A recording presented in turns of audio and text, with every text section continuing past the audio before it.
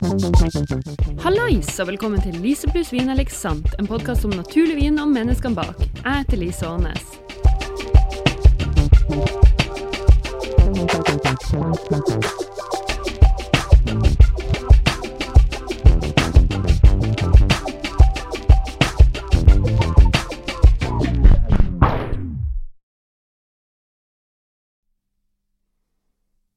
Kjære lytter av Lise pluss vin eller sant. Jeg har skrevet bok, og den heter Naturvin.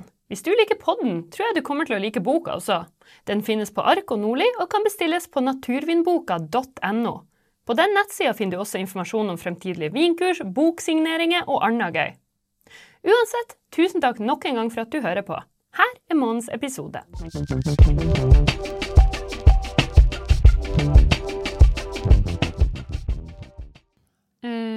Og der er du. Vil du... Ja, her er jeg. Sitter her i vårt gardinrom. I vårt nye studio. Ja, jeg liker... Det er første innspillingen nå i dette her gamle tekniske rommet, som nå blir et studio forhåpentligvis. Det er det. Ja. Vil du fortelle meg hva du spiste til frokost? Og vil du introdusere deg selv først da? Jeg vet om det her blir med, men kanskje det skal bli med, fordi vi er i studio? Ja. Min navn er Martin. Jeg er en drammenser med irskaner.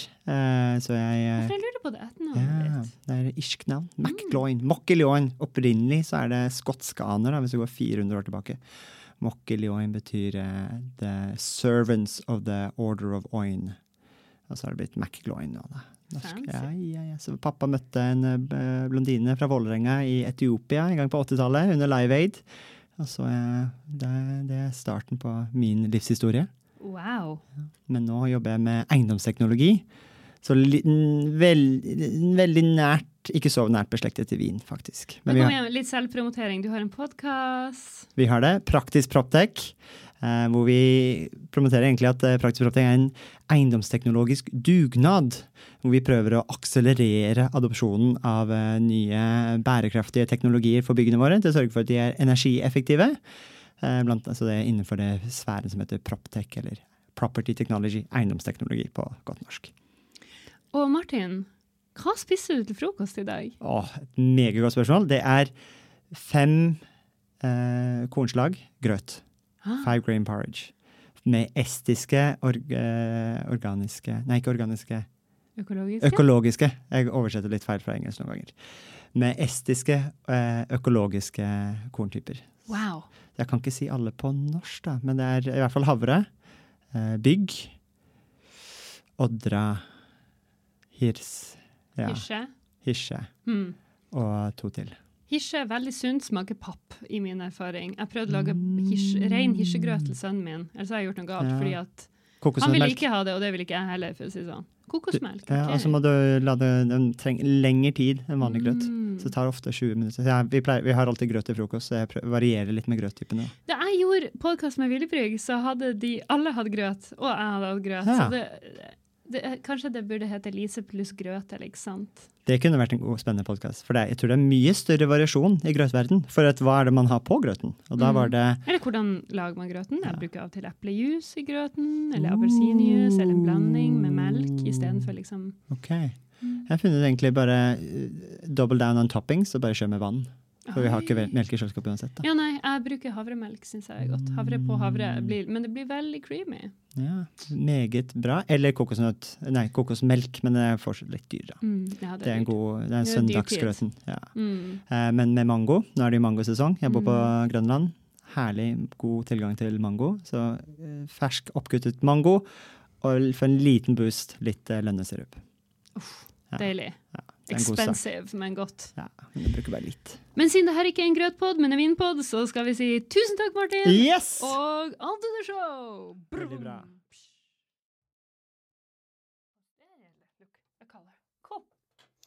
Okay, pink, it means it's working. And pink is good. No. Mattea, will you tell me what you had for breakfast this morning? This is how I like to open the podcast. Oh, absolutely. Did you have any breakfast this morning? I did, absolutely. And it's something that I like. Sometimes it's nice to have a leisurely morning.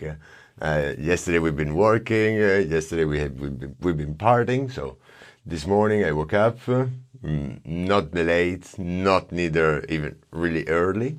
And I went down, I brewed some coffee, So I had first thing a cup of coffee, and then few fried egg, but wrapped on themselves. So like a nice. small egg dumpling Yeah. together nice. with some cheese.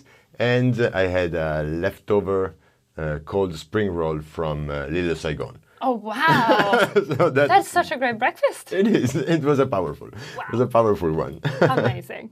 All right. All right. Well, now that we've heard about your amazing breakfast, Matteo, welcome to the show. Thanks. Thanks a lot. Would you like to introduce yourself? Yes. So I'm Matteo, the second son of the Carussin family, and I work in the vineyard at Carussin. I take care of the plants, and my brother is taking care of the cellar, the cellar duty. So he's the wine guy. I'm the vine guy. And then I've read somewhere that you also make beer.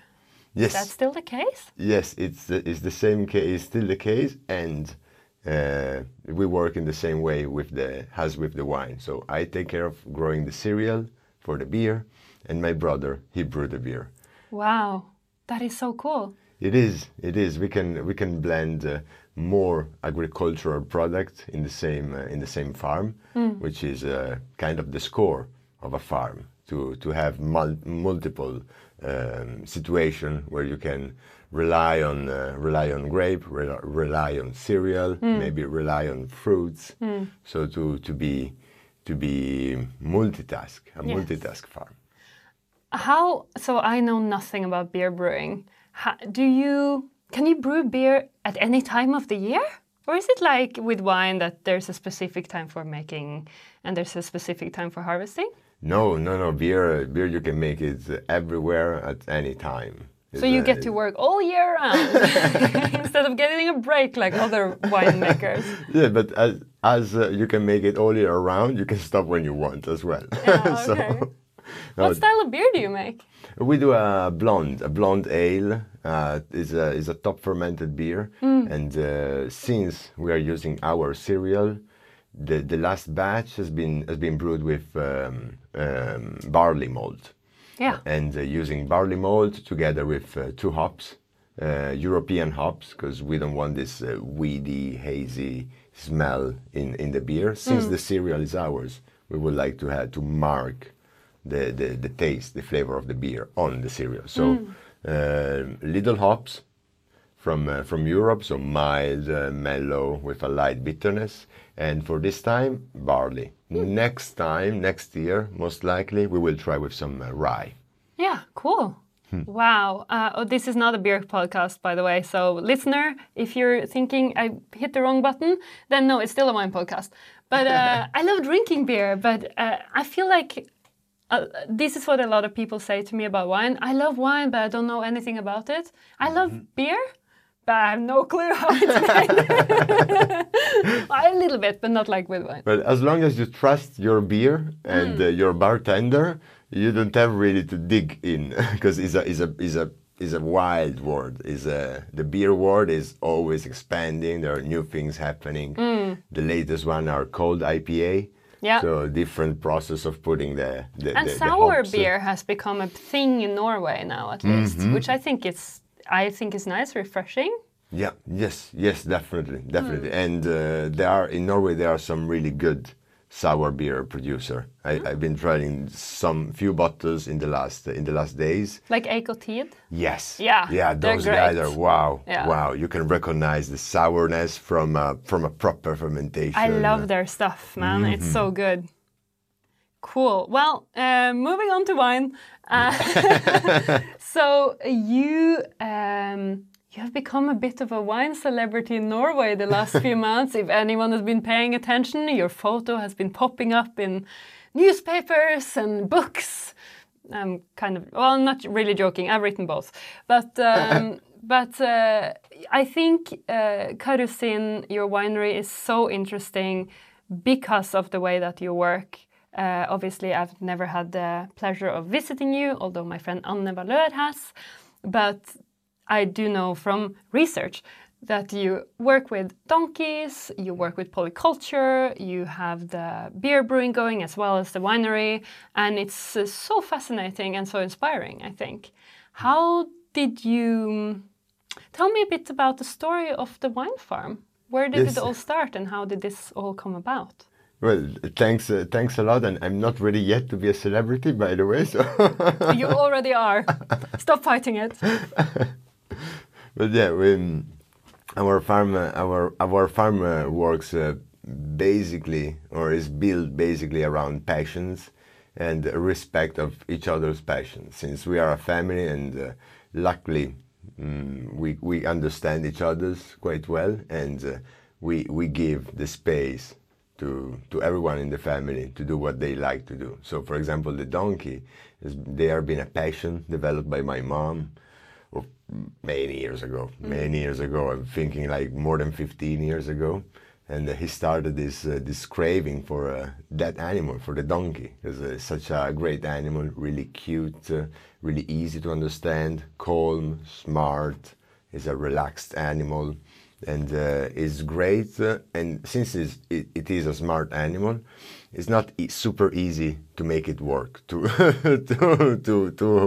to start working with the donkey. Are they stubborn like the myth?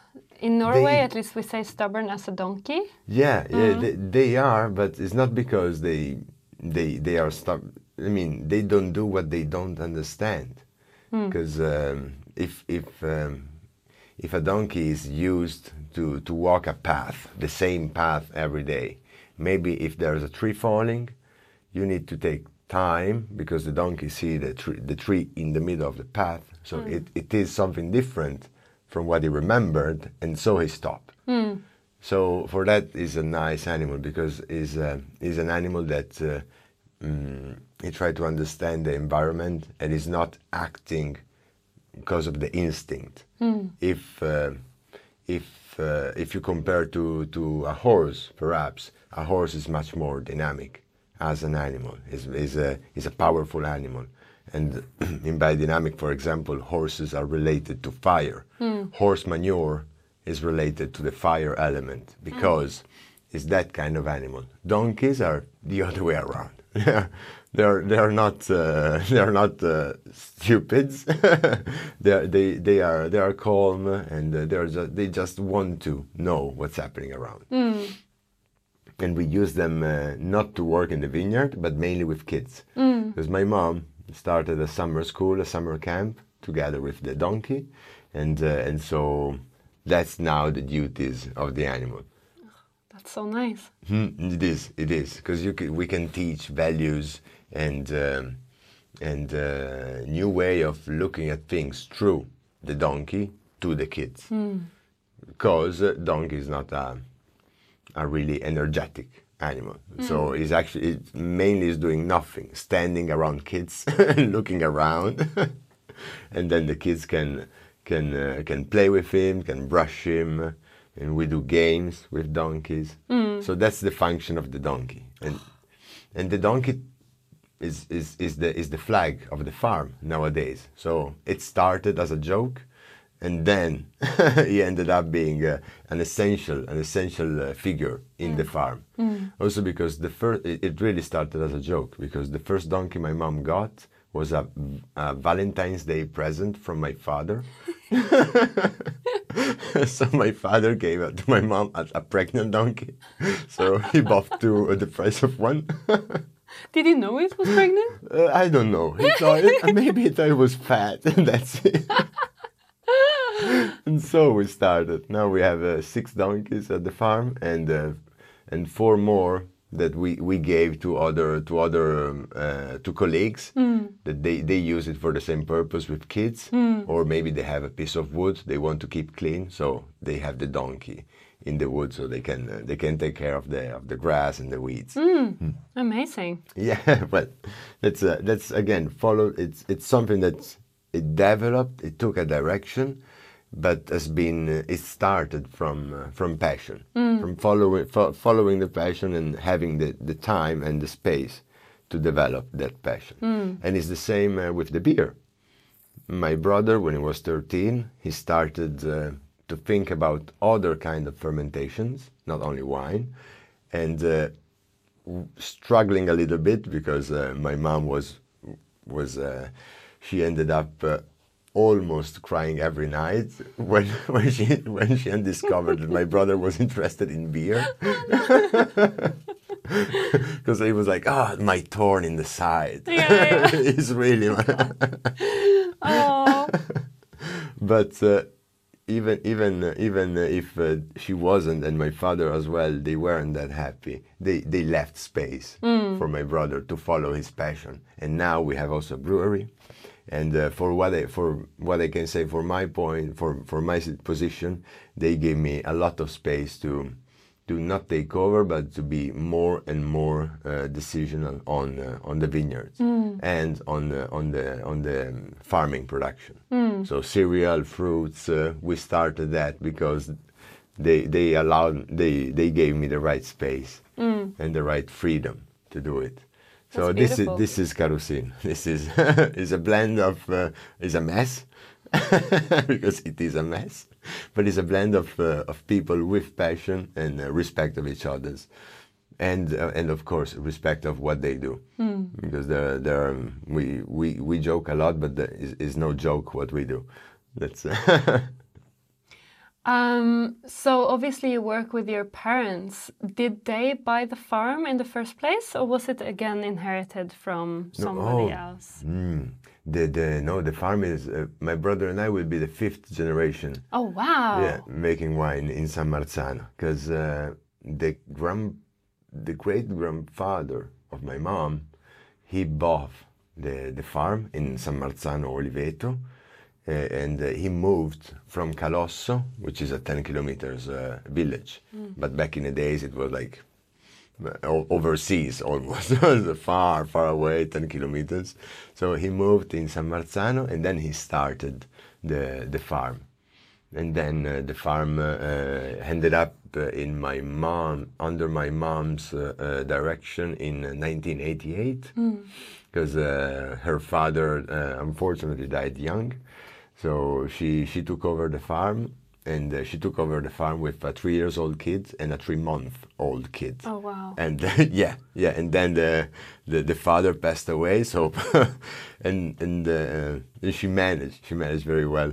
How was it for her also at that time being a female head of the farm? Was that at all reactionary, or was it normal? No. Was something kind of reactionary, and of course she had to she had to face that as well.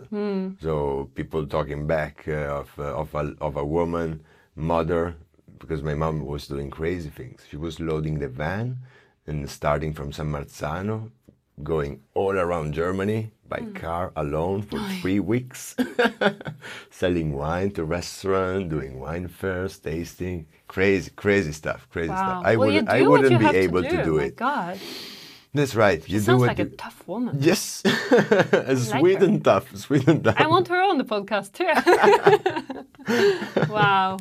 Now she's a full-time grandmother, and yeah. So the farm is a family farm. We always made wine. Back in the days, we were doing apples too. We had animals, and then the time switched a bit the production, and now without intention, but by doing, we are going back on what we were back in the days. We are only missing money animal, so animal to make to sell for the meat, or we are only missing that, and then we are really like we were 3 generations ago. Full circle. Yes, which is important. It is important not to be autarkic or to show something, but it's just a matter of freedom. Is another light on the freedom aspect. Obviously, today you are a biodynamic winemaker. I don't know if you're certified, but you're... Yeah, we got certified this year. Oh, congratulations. No, thanks. Amazing. But you work in biodynamic respects. And was that always the case with the farm, or was it at some point where there was more chemicals used and then it was taken away again, or has it always been a sort of more natural approach? It's always been a natural approach, and there's a funny story about it because before my few months ago, I was telling to my grandmother what I was doing in the biodynamic fields, and she looked at me. She's like, "Yeah, but my father was doing that. You didn't discover nothing new. It's old story." Yeah. So we've been using nettle macerate and horsetail tea, rosemary tea, also back in the days. And then the father of my mother, between the 50s and the 60s, he bended to this wave of synthesized chemicals. So he tried for 2 years to use them in the vineyard, and those were mainly herbicide and pesticide. But then again, you have to think that back in the days, somebody came with a product that would have saved you a lot of time, Of course. and a lot of work. Yeah. But he tried it for only 2 years, and then he start facing problems in the cellar too, because he was seeing the lacking of life, botanical and animal life in the vineyard. So less and less species of insects, less and less species of plants, of weeds. And then right after, he faced a lack of life in the wine, in the fermentations. So he understood that if he would have started that path, so the synthesized chemical path, he should have taken the whole package. So you're using synthesized chemicals in the vineyard, and then you're forced to use them as well in the cellar. Domino effect. Exactly. It's a never ending. So he stopped after 2 years of using pesticide, and this is a memory from my grandmother. It took 7 years to see a kind of a balance again. Wow. Yeah, because it's what we can do to the environment with so little. It's important. I mean, we can wretch an environment in no time. This reminds me of, I've read about when you take a course of antibiotics, and obviously sometimes you have to. Yes. It saves lives every day. But then your intestinal flora with the bacteria and stuff, it takes 2 years to come back to where it was. 2 years. I know, right? No, that's, so bad. After I read that, I'm like, I'm sick, but am I that sick? I think I must be really sick. Yes, you might think it twice before you know it. Also because the intestine, the stomach is extremely important. What's happening in there? I mean, there's Michael Pollan, the writer. Yeah, I know. I love him. He's great. I mean, what he says about the second brain we have, that is the stomach, what's happening through the enzymes and the flora in the stomach is extremely important. And those are the little things that maybe we don't notice, or we don't think that might be the cause of our disease, of our how do we feel. Or mentally as well, you know. Yes. For sure. Absolutely. Anime sana in corpore sano, they will say. So a healthy mind or a healthy soul is in a healthy body. Exactly. That's Yeah, in Norway there was a book that became super famous called Gut.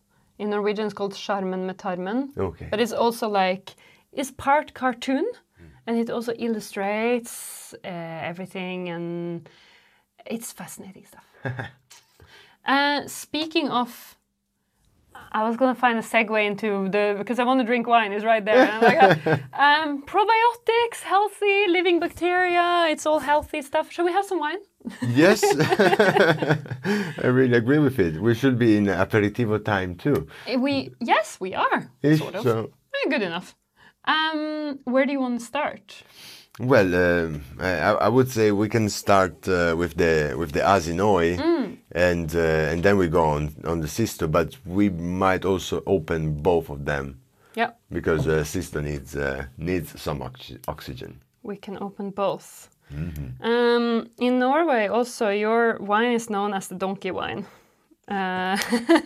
your father's not entirely intended thing, but yeah, this is the donkey wine. Yes. So listeners, you've heard about the donkey wine, right? It's the one with the donkey on it. But you have a couple, because Completo also has the donkey. Yes, a different shaped donkey. Yeah. Completo is also quite famous wine in Norway. It's an easygoing wine. I've not met anybody who doesn't love it. Oh, wow, nice. It's amazing. It's easy drinking, but still food friendly. You can use it for anything. You can present it to people who are not familiar with the concept of more natural wine, or you can present it to somebody who loves natural wine, and both will love it. But that was kind of the idea. The idea beyond the Completo was to have a farmer wine back. So a wine that you could drink without necessarily thinking of, oh, I'm opening a bottle. Which bottle should I open?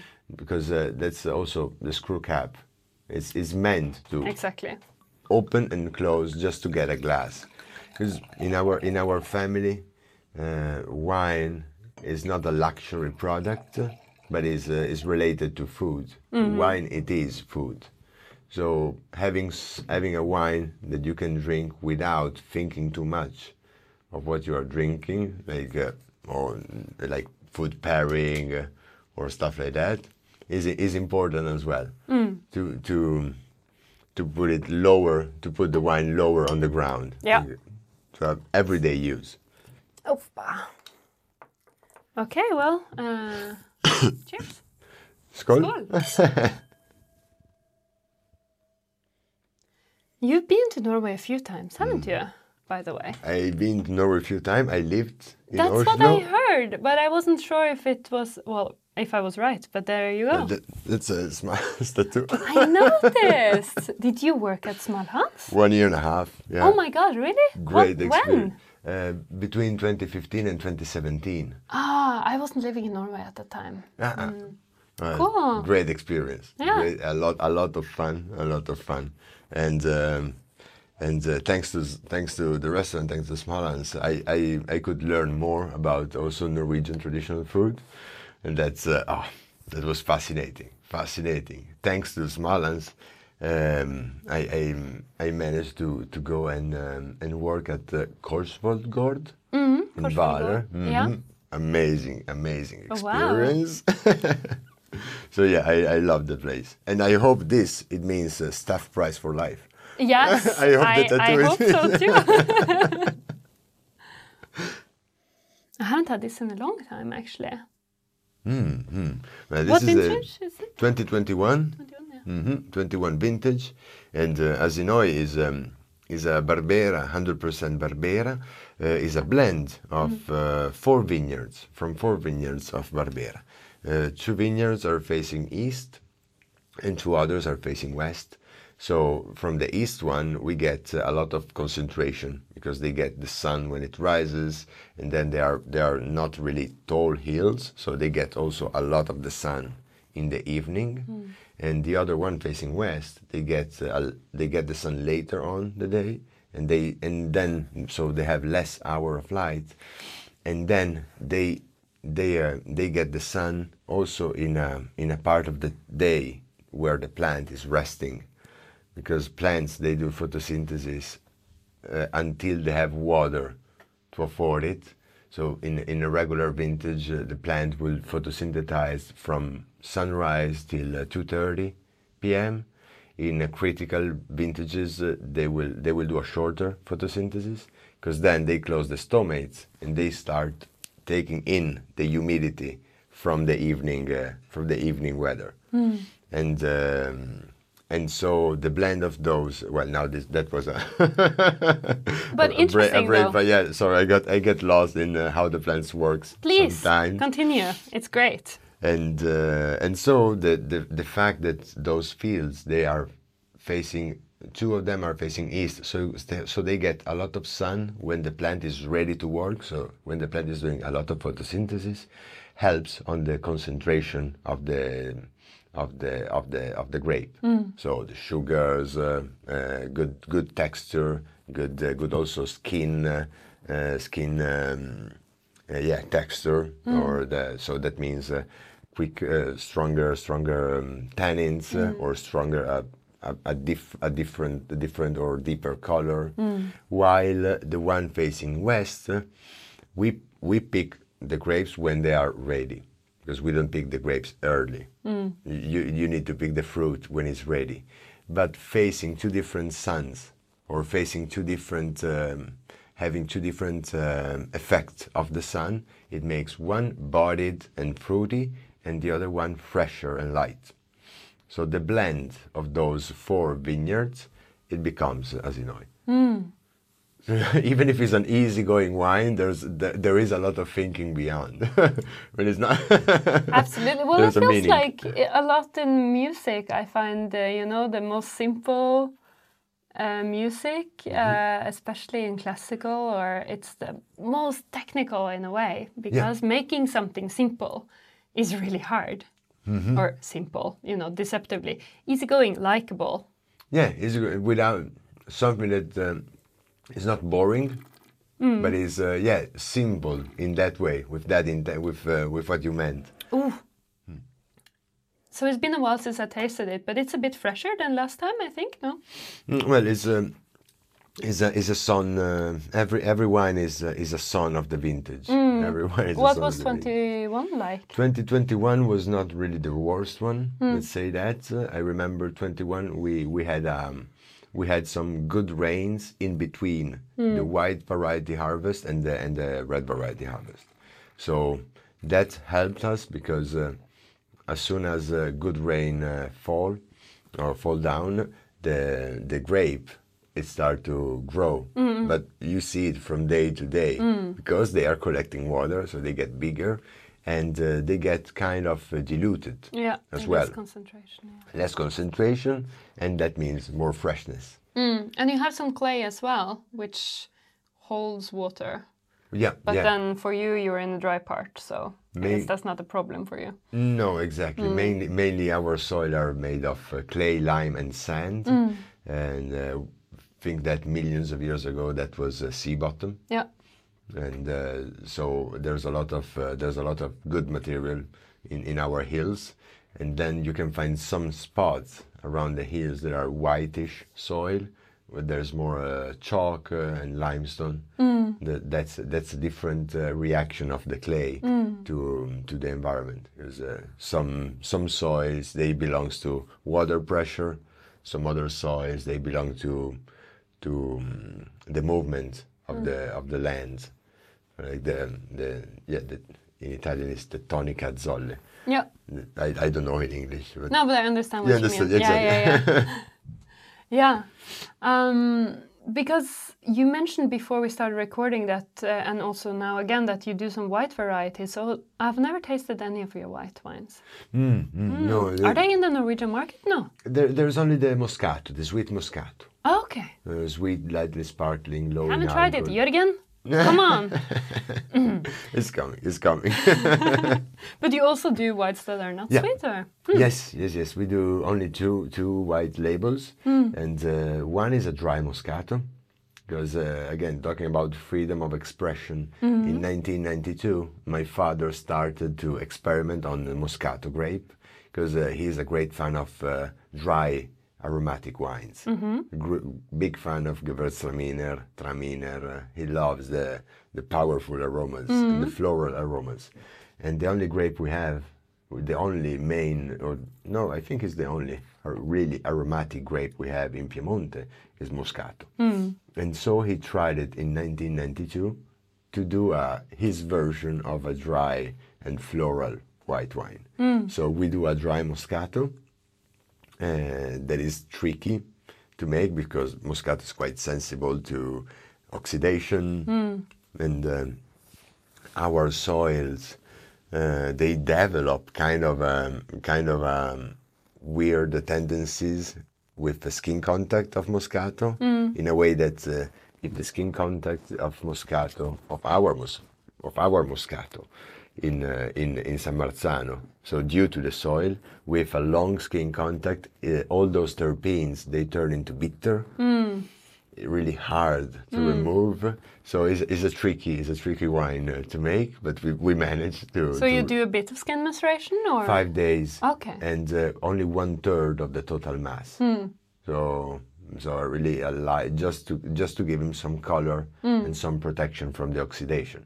Because even if it's a white wine, we keep on not adding sulfites.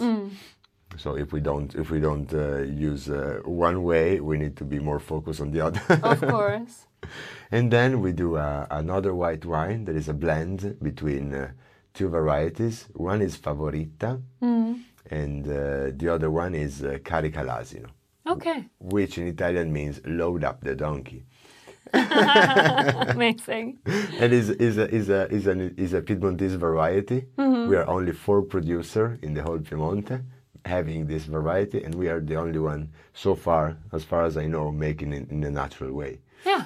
And that one we blended with Favorita and some Cortese as well. Nice. And the Carical'Asino is a nice variety because it's really mineral, almost oily as a mouth sensation, and it's extremely interesting. But to make it drinkable, we needed to blend it with something a bit fresher, with Cortese, for example. So it has a sour shoulder to balance the flavor, to be more balanced. That sounds so interesting. Again, Jørgen, where's my wine?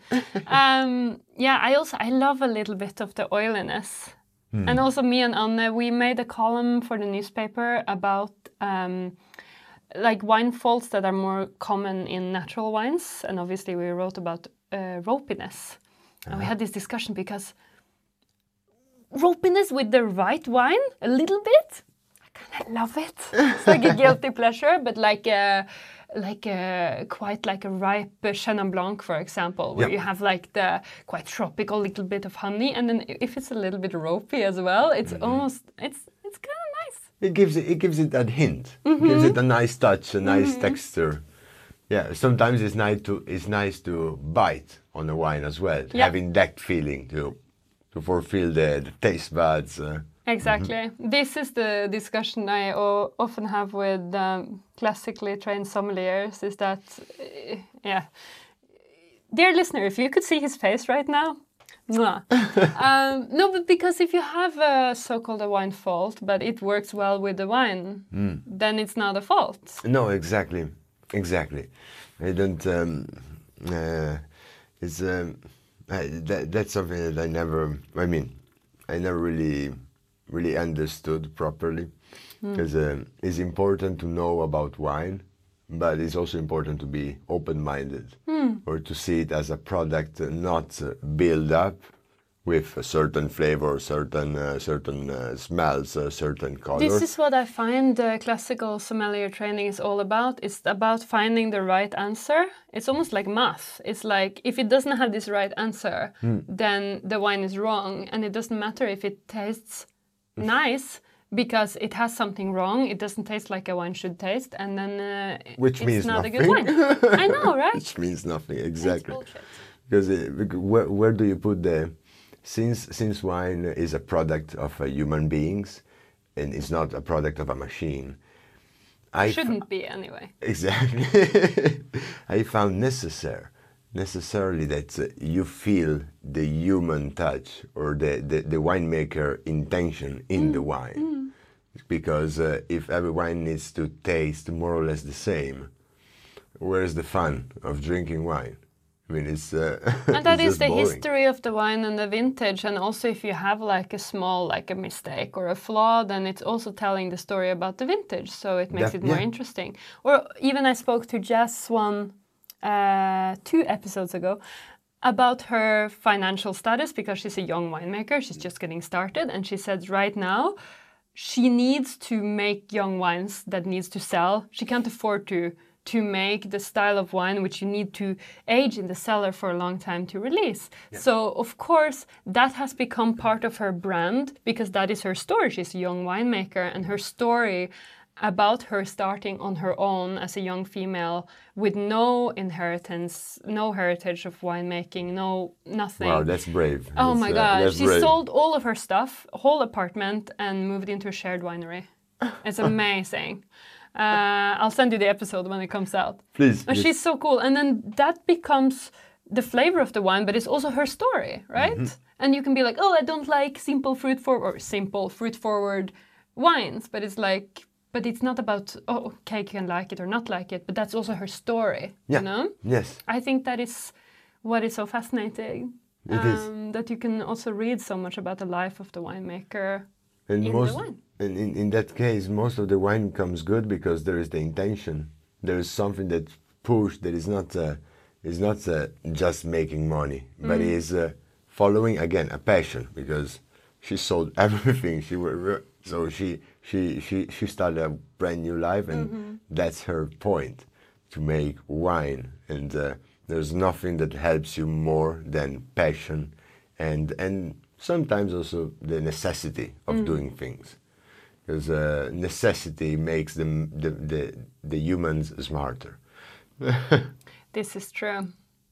Coming back to your area, Piemonte, and you mentioned you don't know anybody who does the donkey variety in a natural way. What is your neighborhood and immediate surroundings like? Are you the only natural producer there? Are there many of you? Well, we have to take it from different size, because, for example, in San Marzano, we are the only one. And in a 15 kilometers area, there might be 2 more, and then in a 50 kilometers areas, the one I can recall now, maybe there's more, but there are less than 10. So we are not that many, and we are not close to each other's in a sense that we are in different villages, and we have vineyards in different places. We are close because we all know each other's, of course. We help each other when needed, but we are not physically close. And that's a bit annoying. It's a bit sad. But there's always, from my point of view, there's always a hope that the neighbors, facing vintage after vintage, they might start asking, well, why don't we get closer to a different approach to the vineyards? Because I'm not sad because I'm surrounded by conventional farmer. I'm not sad for that because I'm not worried about my soil. I'm sad for them. I'm worried about their soil because my soil is going to be healthy, and you can see it in 2 meter distances, where is dead and where is alive. So actually, I forgot to show you. We have a photo of this in the book as well, because Anna took a photo of where yours is ending, and then the other one is starting, and you see to the right there's grass and life, and then the next one is just dead. It's just wine plants, and then the soil is like desert. Like Afghanistan. Yeah. It's brown and dry. Exactly. Which is also like how you are used to seeing photos of wine fields when you don't work with wine, though. That's like normal for people. Yeah, but it's also normal for the farmers, because there's a different perception. If you ask the traditional conventional farmer, what does it mean for you to have a clean vineyard? Well, a clean vineyard is a vineyard with only vineyard. If I ask you, what do you mean? What do you think when I ask you what is a clean vineyard? You might think, oh, a clean vineyard is clean from chemicals. So there are two views of the same environment, and that's something that goes over. It's not neither knowledge of the people. It's just tradition and attitude. It's in that case is I don't want to be kind of philosophical, but it's kind of the capitalism into farming. And it's nothing new, It's nothing new because if you read Steinbeck, I don't know if you read Grape of Wrath. from Steinbeck. Back in the day, I did, yeah. So 1939, and they were having the same problem we're having now. For the soil gets poor, and then machinery get in the soil. Yeah.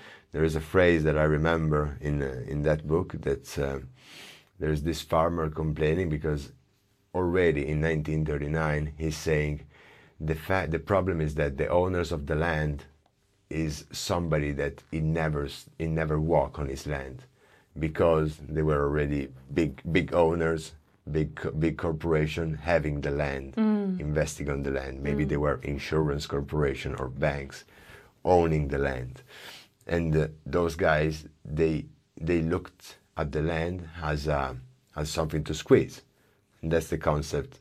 The owner of the land, he never walks on his land. And that's take off all the respect and the knowledge for the soil. Also, I think also because since humankind walk on Earth, they give the soil for granted.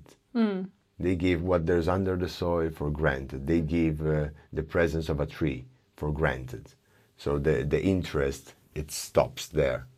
I think we know more things about the ocean than the soil.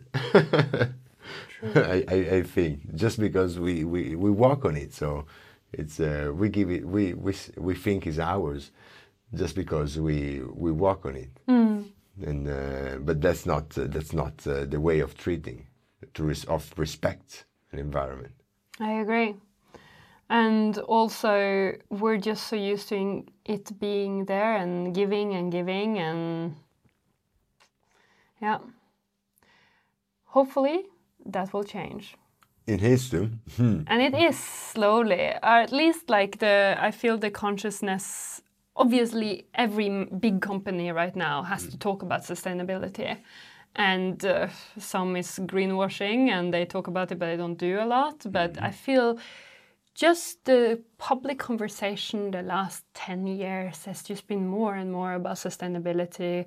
I spoke to Martha Stuman in California on Teams for my book, and she told me the biggest grower in California is now converting to biodynamic. Boom. Because of the money. But they also recognize this is what sells. And it's still good, even if they're doing it for capitalist purposes. Yeah. It's still good. So, and you know, a lot of bigger wineries and also importers have their own like natural wine line, which I think is a shame. But at the same time, it shows that the conversation is forcing this. They can see that we need to look at this. Yeah. From one point or the other is going in a good direction. If it's because of the will or because of the money, at least there's a less and the goal less. Is That's the true. same. That's true. And hopefully it reaches fast a nice level of so more and more farms, even big company, kept on moving toward the ecological point of view. It has to. We need to do it fast. It's the main problem. Again, like we spoke about before we started to record, like it's very hot in your part of the world right now. It is very hot. We are facing weird time or changing time. And so as a keeper of the land, because that's what a farmer is, I would say, is a keeper, is a guardian of his land. Farming needs to change as well, together with the weather. Also because small changings, they do a lot in our environment, in the natural environment. Just think that 1 Celsius degrees, for every Celsius degrees that raises on Earth, so the Earth temperature getting hotter and hotter, there is the 15% chances of spontaneous fires in the wood. And without thinking that for the same reason, the metabolism of insects and pests is increased, is improved because of the temperature rising, and the plants cannot afford. They don't have water and they cannot afford to do all the photosynthesis they should. So a small thing is only 1 Celsius degrees. It changes 4 or 5 balance situation that then they're gonna end fucking up the whole system. Sorry for that. You can swear as much as you like. But that's how it works. The balance in nature, they are really thin and little. But as soon as you take the smallest character in the natural environment, every other one is gonna fall down. If you take the big one, nothing was gonna happen. Like if you erase human race from Earth, Earth will do just fine. Yeah. But if you take off bees, everything goes away. everything fall down. So you take the smallest one, and you're gonna fuck up everything. Like the butterfly effect. That Yes. movie. Which I haven't seen for years. I remember loving it when I was like a teenager. Don't know if it's still good. I haven't seen it. I think it's those kind of movie that grow with you. So every time you watch it, you have a I different. saw it was on HBO just now, so maybe I should watch it again. Ooh, this smells good. This is the Sisto. Tell me, this is a collaboration with Nando's directly? This is a collaboration with Nando's, yes. It's our only vin de négoce. So it's the only... And for listeners, sorry, Nando's is the importing company of Carussin. Yeah. Yeah, for many years now, yes. And this is our first and only vin de négoce. So vin de négoce is a wine that you buy the grape and you make the wine. So the grape is not yours grape. And thanks to Jürgen, we managed to pick and bring to our cellar every year 13 lines of Nebbiolo from La Morra. So the core of the Barolo production, and then we do a brutal fermentation because this wine is a Nebbiolo from La Morra that it doesn't touches any wood, it doesn't ages in barrique, it doesn't ages in any container except for bottle. So this is a Nebbiolo that is fermented. 2019 is still fermented in fiberglass. From 2020, we started using an amphora. And the only rule we have on this wine is to bottle it the summer after the harvest. So it's that's the concept of bottling the wine early to keep the freshness. And then, of course, it goes out in the market at least 3 years after bottling, because still it needs time. It needs its time. Yeah. And this has been a collaboration because we were interested in understanding a bit more what makes a wine good, or why certain areas are well known and famous all around the world. Is because of the human touch, like the aging, the barrel, the container, or it is because of the texture of the soil, the age of the age of the vineyard, the exposition. And so we found out that the only way to discover it was to make a wine with the less anthropic touch as possible. So fiberglass fermentation, and then bottle with a crown cap. Not neither a regular cork. And now they have this crown cap. You see they have little bumps in here, and those they are developing new crown cap to age the wine, so they can trap some air. Okay. And you can have an oxidation of the wine. Cool. I didn't know. Yeah, that's also a thing. So I've been reading about a few different cork variations lately, but not this. I've read also about these sugar cane corks. Have you read about those? That is what you yeah, have. the Oh normal my cork. God. Yeah. And that's also it looks plastic.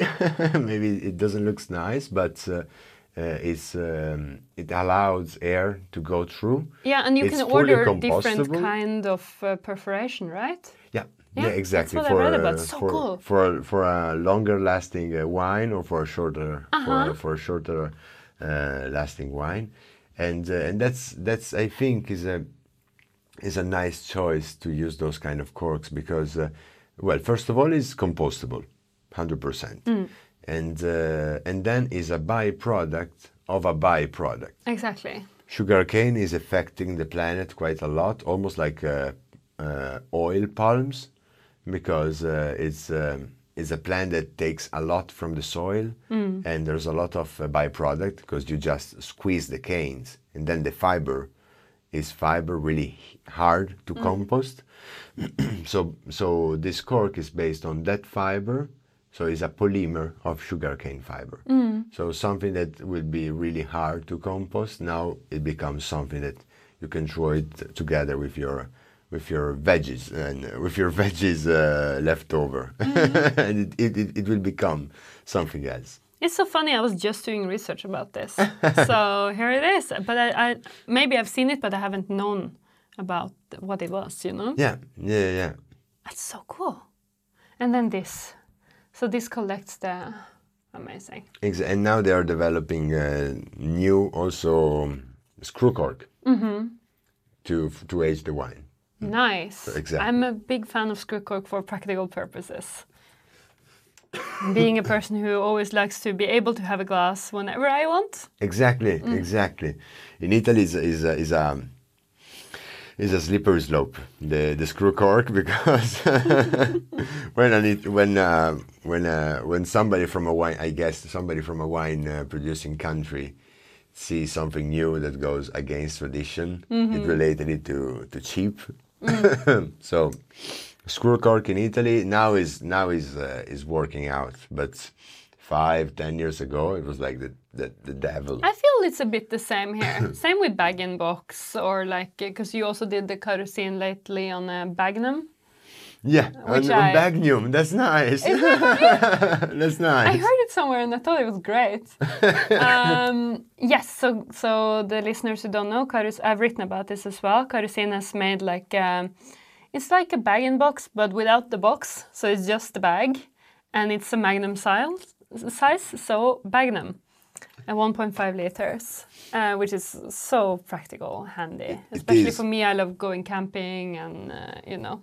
Yeah, it is also lightly fashion as well, because it's nice. I think it's so cool. It's like a handbag. Exactly, it's a pochette. It's a fine pochette. But also this was trash, and now I think it's being recognized that it's better. Yeah, also because, again, mainly going away from the tradition is also mainly is the ecological point of view, because then, for example, the